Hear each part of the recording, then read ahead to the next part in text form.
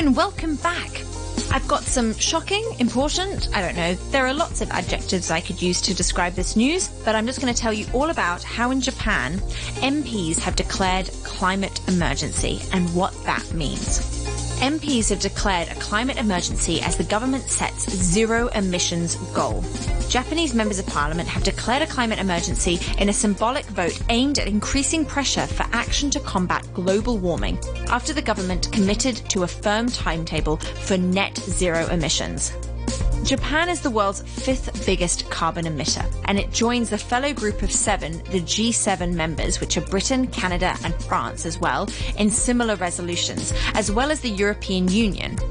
Reuters reported that Prime Minister Yoshihide Suga last month announced Japan would aim to cut greenhouse gas emissions to net zero by 2050, which is a major shift for the world's third largest economy, which relies heavily on imported fossil fuels for its energy resources.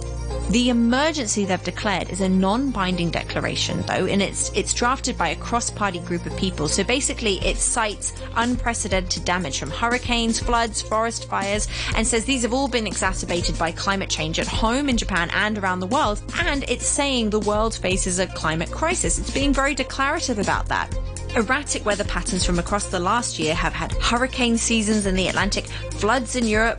A lot of these things are connected to climate change, and of course governments around the world are facing more calls to act even while we're in the grip of the COVID-19 pandemic. It's sapping our resources, and we need to be more aware about climate change.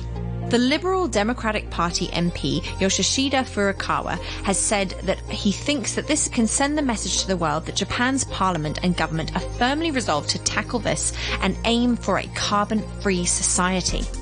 The government is also developing measures including investment funds and tax incentives to push through changes needed to reach this net zero emissions target.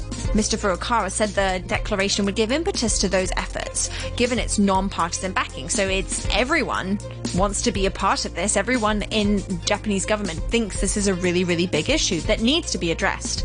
Japan's new target for carbon neutrality could also open the way for its beleaguered nuclear industry to fire up again, nearly a decade after the Fukushima disaster shut down most reactors, and even though the public remains wary. So we'll have to chat about this more on the program, but nuclear power, even though we associate it with places like Chernobyl and Fukushima, there are lots of ways that can be a good renewable energy source as well.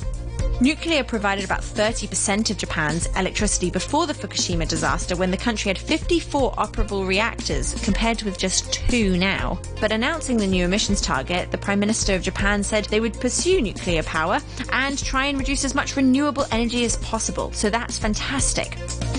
But, of course, frustrated scientists and activists have regularly sounded warnings that action is still lagging to meet the United Nations-sponsored Paris Agreement target of curbing emissions enough to keep temperature rises to within 1.5 to 2 degrees Celsius of pre-industrial levels. So even though this is an amazing step in the right direction, unfortunately, there's still a lot of work to do. But hey, watch this space. I'm feeling optimistic.